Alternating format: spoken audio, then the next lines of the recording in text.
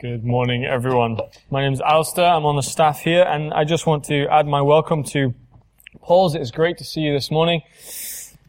That was a difficult passage to read, wasn't it? Maybe there were bits of it which made us feel a little bit uncomfortable, bit of it maybe a bit confused. So let's ask for God's strength and wisdom as we turn to this passage. Let's pray together. Loving God and Heavenly Father, we thank you for your word. We thank you for every part of your word, for all that it has to teach us. And we pray that this morning, as we look at this passage that Alistair read to us, Lord, we pray that you would help us understand it and that we would glorify you as we put it into our lives. In Jesus' name we pray these things. Amen. Decisions are part of our everyday life, aren't they? So you make decisions every single day. But I think there are two different kinds of decisions. So you have the decisions which aren't really important, and then you have decisions which are really, really important. So for example, decisions that aren't very important. They have no significance for your life, no consequences of your life. So what you had for breakfast this morning, pretty insignificant. When someone asks you, do you want tea or coffee? Pretty insignificant. When you came into church this morning, depending on who you are, and you looked at the biscuit plate and you chose which biscuit to have, that's a pretty insignificant decision. Has no bearing on your life. But then you have decisions which hold huge bearings and ramifications for your life. Some decisions leave you at a crossroad. If you go one way, it'll change your life. And if you go the other way, it'll change your life again, two different ways. And decisions like this demand a radical response. So, for example, many of you will know that my wife Sabina works with the refugee and asylum-seeking community here in Edinburgh. And many of the stories that these wonderful people have to tell you will bring you to tears. Many of them have stood at this crossroad and they've made a very difficult decision. Do they flee their own country? Do they risk their lives on sea and at land, or do they stay in their country and face war and face terrible danger both for themselves and their families? Now, both of these decisions has a consequence, a huge consequence on their life, and it's not an easy decision to make. Many of them have stood at this crossroad, and they've made a decision which has affected the rest of their lives. Their situation required a radical response. Now, I would like to say this morning that each of us stands at this crossroad. And Jesus this morning is presenting us with a question which requires a radical response from each of us. It requires a radical decision. And our decision is of the utmost importance. And the question that Jesus is asking us this morning is, who are you serving? Who is it that you revolve your life around? Who are you serving? That's the question that Jesus is asking his disciples and religious leaders of his day. And that's the question that Jesus is asking us from Luke 16, verse 1 to 18. Who are you serving? But we need to remember that this passage has a context. So it is in Luke's gospel, Luke's orderly account of the life, death, and resurrection of Jesus Christ, the Son of God. And more specifically, it is within a section which started in Luke chapter 13, verse 22, and will end at Luke chapter 17, verse 10. And the big question running through this section, the big teaching point, is who will be in the kingdom of God? The kingdom of God is referring to the place we call heaven. So who will be in heaven? What does it look like to be a follower of Jesus? And this morning Jesus emphasizes that point by asking the question, who are you serving? And Jesus gives two opposing options. So Jesus says, who are you serving? Are you serving God or money? And then secondly, Jesus says, who are you serving? Are you serving Jesus or the law? Now, our answer to this question is not insignificant. It is one of those decisions which has huge bearings on our life, eternal bearings on our life. So with that question in mind, who are you serving? Let's dive in and see what Jesus has to say. The first two options that Jesus gives are you serving God or are you serving money? Verses 1 to 13, God or money. Now, if you look at Luke chapter 16, verse 1, you'll see that Jesus is speaking to the disciples. But verse 14 says that the Pharisees, the religious leaders of the day, were also within earshot of this conversation. So Jesus is speaking to his followers and the religious leaders who are standing at a distance listening in. So the parable and the point that Jesus is going to make in this section this morning is a kind of a two-edged sword. He is warning his disciples that they need to decide who they're going to serve. Are you going to serve God or are you going to serve money? And he's warning the Pharisees and rebuking them by saying, well, who are you serving with your lives? Are you serving God or are you serving money? Now, as this parable was read to us, maybe you're a bit confused. I know I certainly was when I first read it. It seems a little bit strange. But I think the main teaching point of what Jesus is saying is there in verse 13 of chapter 16. Jesus says you cannot serve two masters. You cannot serve both God and money. And to illustrate this point, Jesus, being the best storyteller that ever lived, tells a story.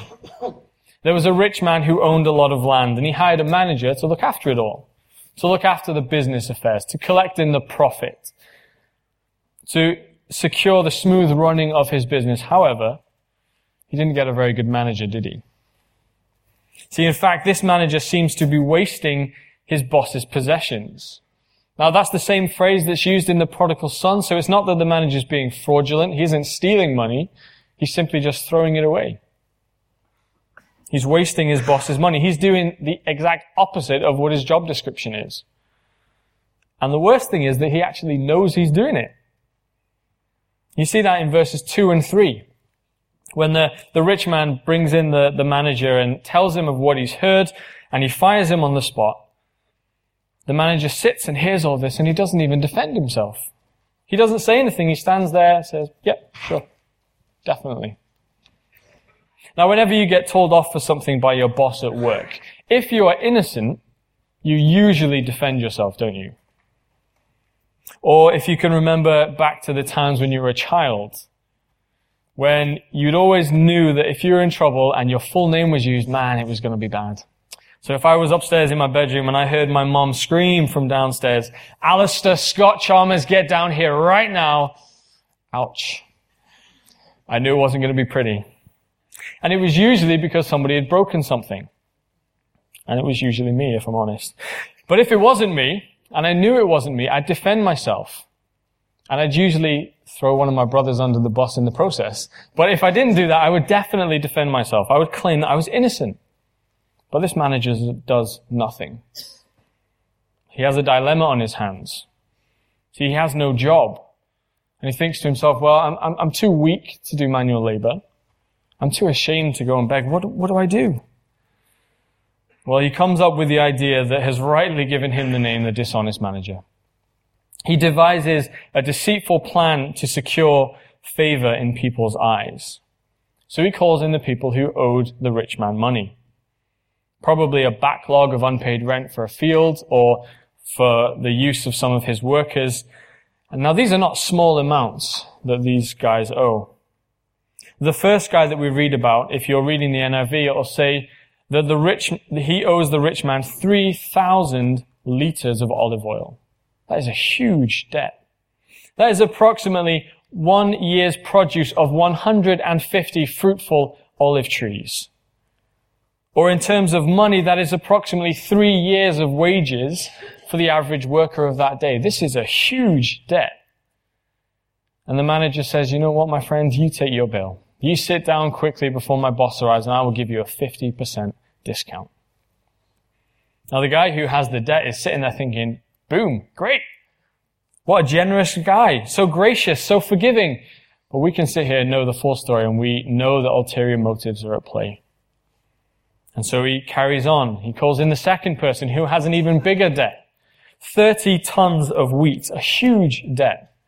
Approximately a year's worth of harvest for 100 acres. Again, in terms of money, it's almost a whole decade of the average wage of a person in that day. And the manager says, you know what, you come in, you take your bill, you sit down, and I'll give you a 20% discount. Unbelievable, isn't it? How this man's just throwing away his boss's money. And we can see, can't we, why this man is now be known as the dishonest manager? But in verse 8, the rich man commends the manager because he has set himself up. He commends the manager because he was without a job. He had no money. He had no way to make a living, no way to look after himself. But he was thinking ahead. He set himself up for the future, and that is why the rich man commends him. But it doesn't say that the rich man's happy with him, does it? I mean, of course he isn't. He's just taken a whole bunch of his money. Now, you might be surprised that the rich man commends him, even though he just cheated him out of money. And the reason this happened is because the point that Jesus is trying to make, see, Jesus is going to use this negative example of a man to teach us something positive. Jesus is not saying that we should be like this dishonest manager in every way. But he explains in verses 9 to 13 the application of this parable. And I think there are two applications that Jesus draws out. The first is that followers of Jesus should live for eternity. So Jesus uses this negative story to teach a positive truth. Jesus says that like this manager, his followers are to think of the future. Like this manager, they are to think of the future and have their eternity in mind. Jesus is not praising the manager for how he dealt with this situation. But he is using this negative example to teach us something positive. Yes, we live in the here and now. Yes, we live in Edinburgh in 2017. But we're to be thinking of the future. We're to be thinking of eternity. Yes, we need finances here and now. We need to look after ourselves. But God is saying, you were created for eternity. Remember that. And live in light of that. And Jesus is saying in verses 8 and 9 that we should be using our finances, specifically in light of eternity. So Jesus says the people of this world, meaning people who are not his followers, they use their money in a shrewd way to get what they want out of life. And Jesus is saying that his followers should be using their money for eternity. Jesus' followers should be using their finances for the good of his kingdom, for the good of heaven.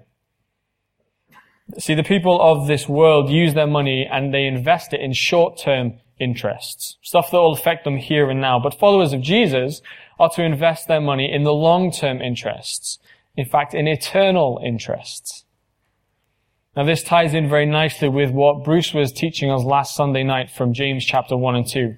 If you weren't here and you haven't heard that sermon, I would highly recommend that you go online and listen to it. And in his sermon, Bruce used a very powerful illustration of what it would look like to meet a person in heaven who we have helped because we've invested our money in eternity. How amazing would it be that if on that day when we arrive in heaven, someone comes up to us, wraps their arms around us, and thanks us so much because we supported them in their greatest time of need. Now, we've never met the person, but maybe you sent that bag of rice and a Bible to the family of a pastor who was in prison.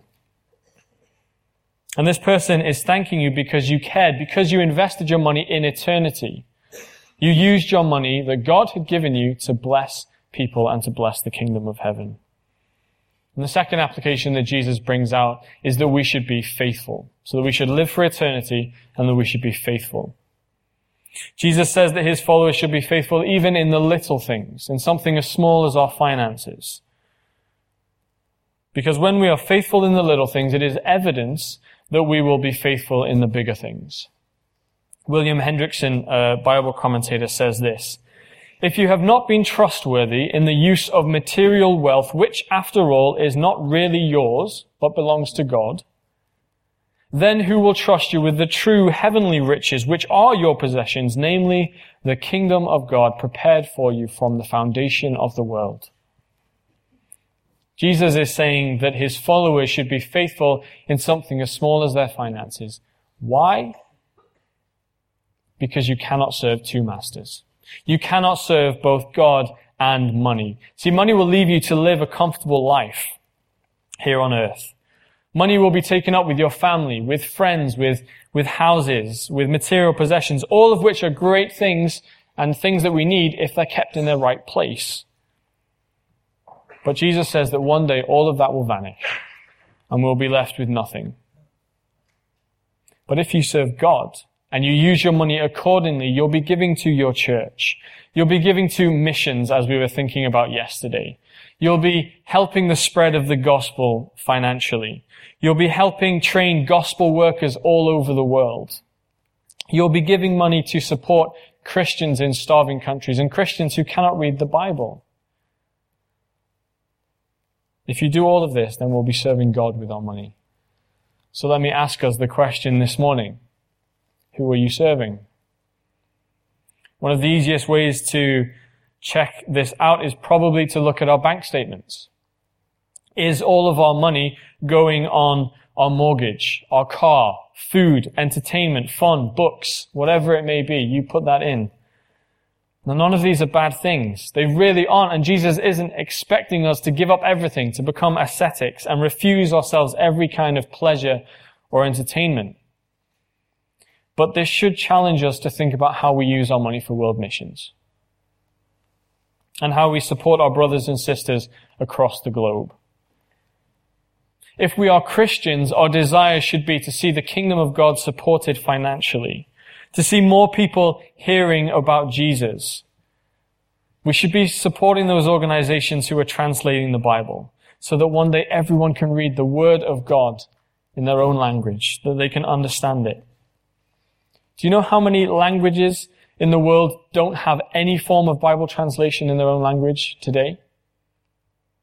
Approximately 1,800 languages across the world have no access to the Bible.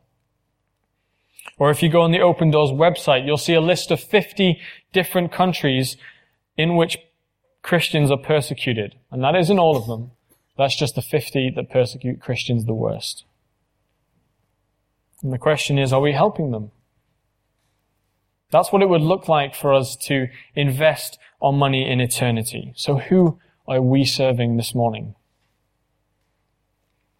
And the second two options that Jesus gives when he's asking the question, who are you serving, is, are you serving Jesus or are you serving the law? Verses 14 to 18. Are you serving Jesus or the law? Now the law is referring to the Old Testament laws that were given specifically to the nation of Israel. We read about these in Leviticus, a great Bible study to mention. So they're laws about food, about clothing, the sacrificial system, and how Israel as a nation was supposed to live. And Jesus is asking specifically the Pharisees now, who are you serving? Jesus, are you serving me, or are you serving the law? Now the Pharisees would have heard everything Jesus was just saying about how followers must serve God and not money. And he said that those people who want to be in heaven, who want to be in the presence of God forever, they need to serve God. And notice how Luke sneaks in that little comment there in verse 14. In verse 14, Luke says, the Pharisees were lovers of money. And as a result of their love of money, they sneer at Jesus' teaching. Now these were the religious leaders of the day. They were supposed to be leading Israel and pointing them towards God. They were supposed to be helping people live a godly life. They were to be godly examples of what it means to be right with God. And when they hear Jesus say that it's either God or money, they lift their noses and they scoff. You know that look that the bad guy gives the good guy in the movie when he looks like he's just about to be defeated? Or maybe that look of complete unbelief you have when somebody says something which doesn't sit well with you. Maybe they say something funny and you kind of scoff a wee bit at them. That is exactly what the Pharisees were doing simply because Jesus wasn't in their crowd. Jesus wasn't part of their gang. You see, they thought that they were the ones who upheld the law. They thought that they were the holy ones. I mean, they dedicated their lives to God. They'd obeyed the law of God to the T. In fact, they had even created more laws to protect themselves from breaking God's law. Now, that might sound like a good thing on the surface, but it actually wasn't. It made them become legalistic. See, they went through all the outward motions. They did what was right in the eyes of people. They thought They were so convinced of their own acceptability before God that they despised other people without any pangs of conscience. But do you see how Jesus pulls the rug from under their feet with 5 simple words? But God knows your hearts. Ouch. These men were the religious elite. Surely their hearts were in the right place. They were living the religious life. They went to the synagogue. They obeyed the food laws. They rebuked those that didn't. They didn't mingle with the sinners, with the tax collectors, with the Greeks. They didn't do any of that. They stayed as far away from them as possible. They looked good on the outside. And that was the problem. They made sure they looked good on the outside. They justified themselves before people. They looked the part and they made sure everybody saw it. But Jesus says, you can have all of that, but God knows your hearts. And the truth is that what people value in this world is detestable in God's sight. Now, we can go to church every Sunday. We can listen well to the sermon. We can take notes. We can sing wholeheartedly. We can go through all of the outward motions, drop a few Bible verses into our conversations, because we know exactly what people want to hear, and we know exactly what people want to see us do. But at the end of the day, let me just say this, that God knows our hearts. Now, I wish somebody would have told me this when I was younger, when I was growing up in the church. I wish somebody would have shocked me up with the truth that all of my outward religion melts away and God sees my very core. That may be a truth that you need to hear this morning. That God sees your heart. Do not strive for the approval of humans, for the approval of man, but strive for the approval of God. Because God knows your heart. Strive for Jesus. See, the Pharisees could impress people, but they couldn't impress God because he saw them for who they were. Stiff and proud sinners like everyone else. These men loved the law. But they loved the law so much that it blinded them to the fact that the Son of God was standing right in front of them. Jefferson Bethke, who has a very famous video on YouTube called Jesus versus Religion, says this about religion. The problem with religion is that it doesn't get to the core. Religion is just behavior modification like a long list of chores. Now, the Pharisees were going through this long list of chores. They were prisoners to their own traditions and prejudices. And all of this blinded them to the fact that Jesus was right in front of them. That God's salvation was being offered to them through the person of Jesus. The kingdom of God, the invitation to the kingdom of God was there. But religion blinded them. The law and the prophets were proclaimed until John the Baptist. He was the last messenger of the Old Testament, the Old Covenant. He was the last messenger who pointed forward to the coming of Jesus. But now Jesus has arrived. Now things are going to be different, Jesus says. Now the kingdom of God is going to be preached. See, the whole Old Testament pointed forward to Jesus. Pointed forward to God's King who would come and end man's separation from God. But now that the King has arrived, now that Jesus is here, he's made it possible for us to be reconciled with God. Now people are striving to enter through the narrow door. That's what Jesus is saying at the end of verse 16. People are striving to enter into the kingdom of God, to enter into heaven through the window of salvation that Jesus has opened up to the world. People are now striving to be followers of Jesus. But this does not make the Old Testament irrelevant for us as Christians today. Do you see in verse 17 how important the Old Testament was to Jesus? We learn so much about God, so much about our need for forgiveness, so much about God's love and God's grace, so much about heaven and eternity from the Old Testament. Jesus did not come to abolish the law, but he came to fulfill it. So many people think today that Christians should only be focusing on reading the New Testament, that churches should only be preaching through the New Testament, but I would say that is a mistake. We have so much to learn from the Old Testament. B.B. Warfield, a great theologian, says this: the Old Testament may be likened to a room richly furnished but dimly lit. The introduction of light brings into it nothing which was not in it before, but it brings out into clearer view much of what is in it, but was only dimly or not even perceived at all before.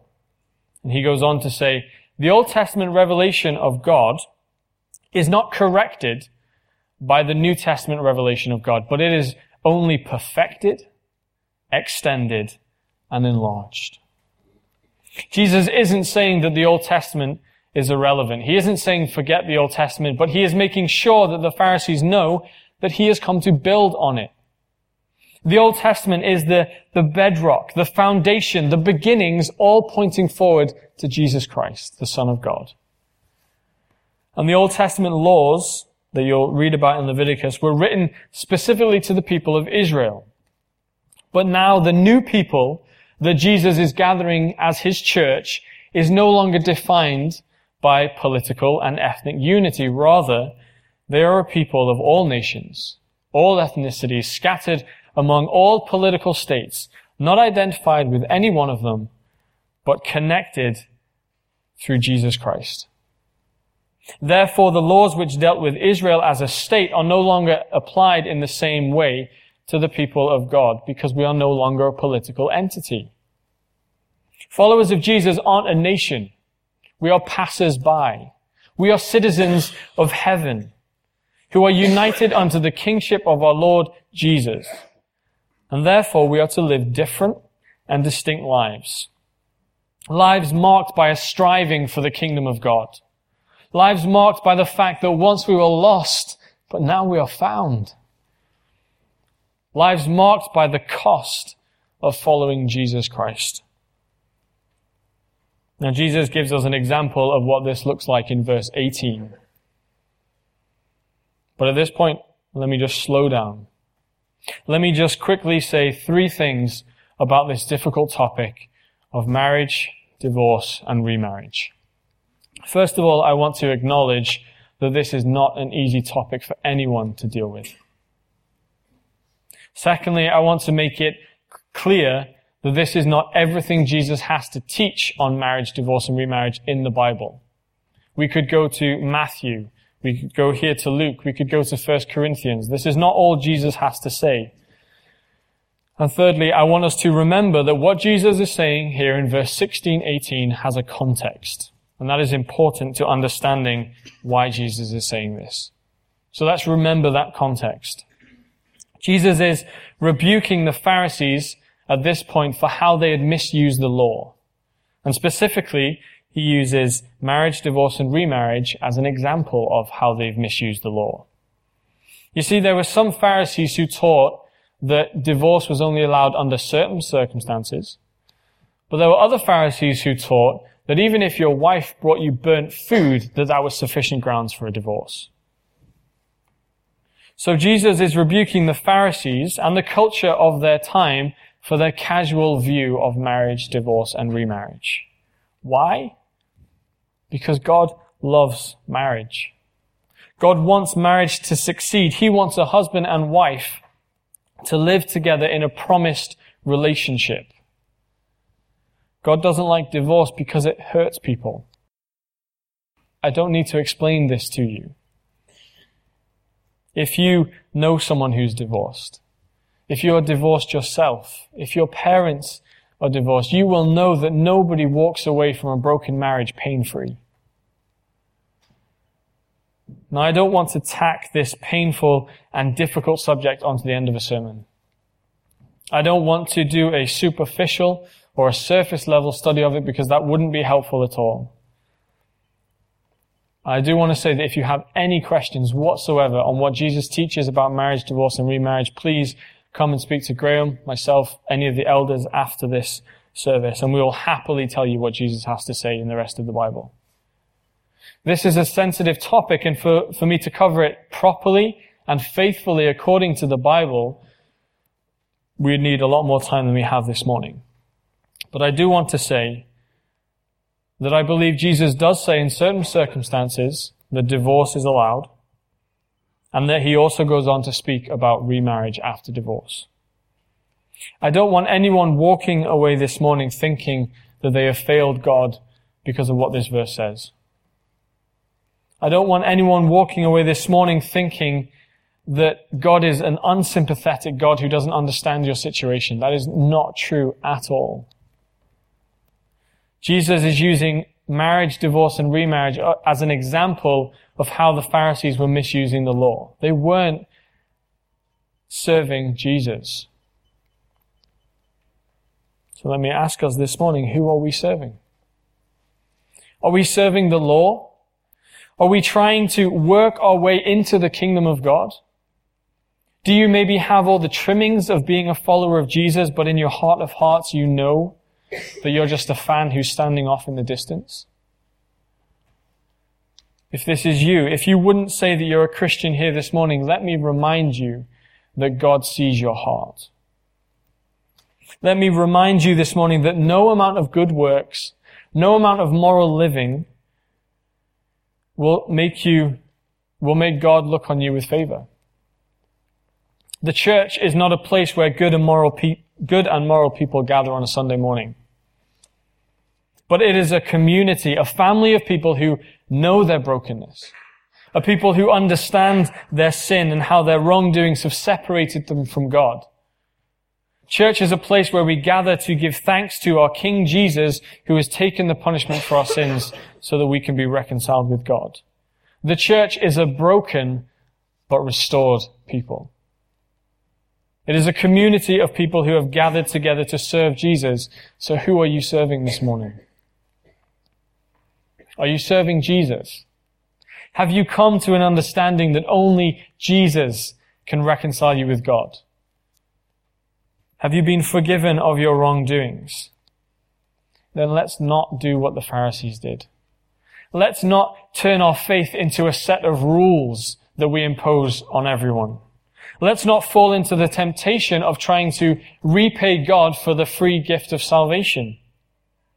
Instead, let us serve God with thankful hearts and an outrageous love because of who He is and what He's done for us. Let us spend our lives living for the eternity for which we were created. Let us keep our eyes on Him because Jesus is the perfect example of what it means to serve. We'll be singing this song in a moment. Do you think we can sing it wholeheartedly? This is our God, the servant King. He calls us now to follow Him, to bring our lives as a daily offering of worship to this servant King. And so let us learn how to serve, and in our lives enthrone Him, each other's needs to prefer, because it is Christ that we are serving. So let me close this morning by asking you that question. Who are you serving this morning? Are you serving God or money? Are you serving Jesus or the law? Who are you serving? Let's bow our heads. I'd just like us to take a few moments and ask ourselves that question. Who am I serving this morning? Take a few moments and I will pray.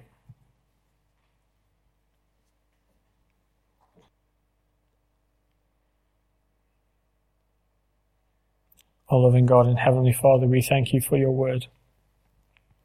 And Lord, we thank You for this question that Jesus is asking us this morning. Who are we serving? Lord, if we find ourselves this morning serving money or serving the law, help us see, Lord, that You see our hearts. Help us see that we shouldn't be serving those things, but that we should be serving You, that we should be serving Your Son. And Lord, if we are serving God and we are serving Jesus, Lord, I pray that You would keep us from becoming Pharisaic in our lives. Lord, help us to see other people as brothers and sisters in Christ. Help us live a life that is glorifying to You. We ask this, that Your name would be lifted up above every other name on this world. We ask this in your Son's most holy and precious name. Amen.